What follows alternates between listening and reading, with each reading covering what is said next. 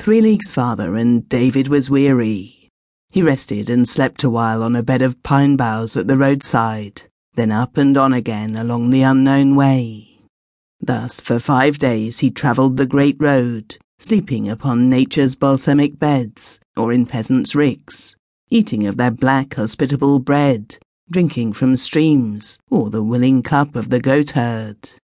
At length he crossed a great bridge, and set his foot within the smiling city that had crushed or crowned more poets than all the rest in the world.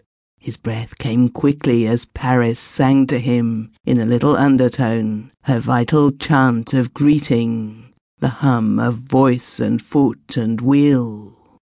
High up under the eaves of an old house in the Rue Conti, David paid for lodging, and set himself in a wooden chair to his poems. The street, once sheltering citizens of import and consequence, was now given over to those who ever follow in the wake of decline. The houses were tall, and still possessed of a ruined dignity, but many of them were empty save for dust and the spider. By night there was the clash of steel and the cries of brawlers, straying restlessly from inn to inn. Where once gentility abode, was now but a rancid and rude incontinence. But here David found a housing commensurate to his scant purse. Daylight and candlelight found him at pen and paper. One afternoon, he was returning from a foraging trip to the lower world, with bread and curds and a bottle of thin wine.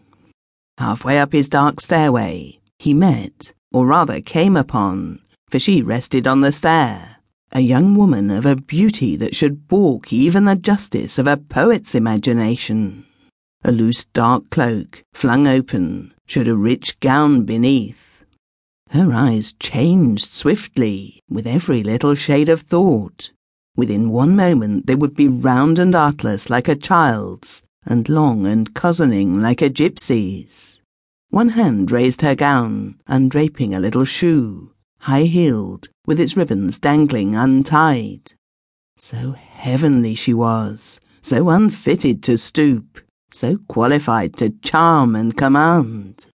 Perhaps she had seen David coming, and had waited for his help there. Oh, would monsieur pardon that she had occupied the stairway? But the shoe, the naughty shoe! Alas, it would not remain tied. Oh, if monsieur would be so gracious! The poet's fingers trembled as he tied the contrary ribbons. Then he would have fled from the danger of her presence, but the eyes grew long and cozening like a gypsy's, and held him.